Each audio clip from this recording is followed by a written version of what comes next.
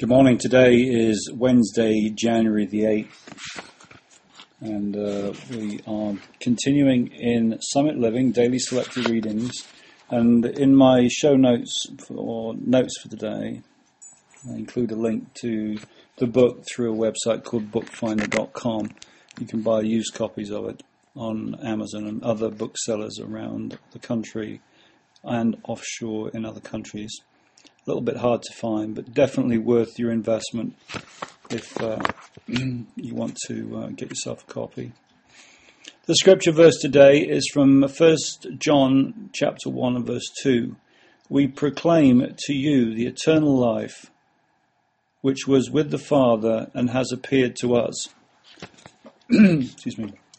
The atoning work of Christ, which makes it possible for a lost sinner to stand in the sight of God as one who had never sinned, is only the gateway to life, not the life itself. The life itself, and can never be anything but Jesus himself, that eternal life which was with the Father and was manifested unto us, coming into the cleansed vessel, occupying his holy temple, being the life of the branch now attached to the vine, the life of the member of the body now attached to the head. Do we see the point? Salvation is only salvation when it is God, Father, Son, and Holy Spirit returning to live in the personality created for him, but exiled from him through the fall. This is the inner reality of such parables as the prodigal returning to the Father. Therefore, salvation is only salvation to any individual believer when the Spirit has given the inner witness of the indwelling Christ.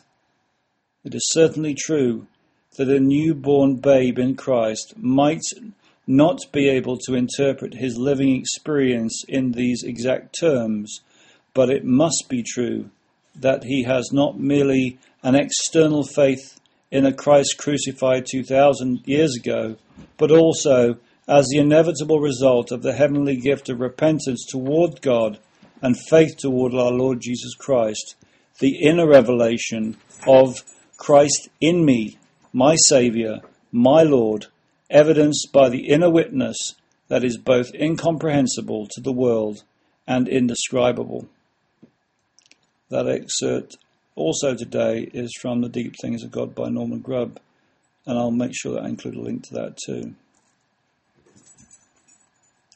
I was at City Union Mission today in a couple of meetings working on the Gift in Kind application and just a general IT meeting to talk about their new website and stuff. And we cannot fathom the number of lives that have been impacted by the mission over the years. I was with Dennis Ellis in the afternoon, just a purely spontaneous visit, and Dennis was telling me about his life with Sherman Williams, the painting company, and his work in Kosovo, and how the Lord called him to the mission, and how he'd turned down other job opportunities and went cold turkey on his old job to join the mission work.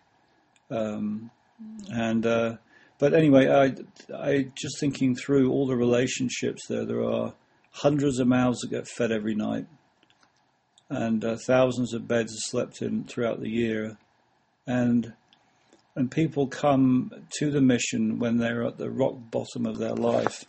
And the only thing that I know and we know in Christ to share with them is the living reality of Christ in them and in their life. Not just salvation, but this inner witness of the indwelling Christ in them. And God sort of never lets go of that person. And it's such a joy to see so many lives impacted by their work in the city and their sort of Christian life program.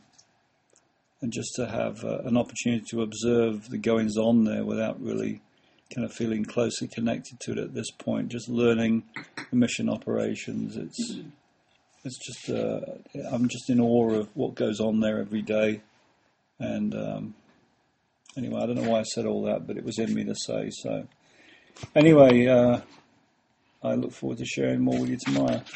Take care. God bless.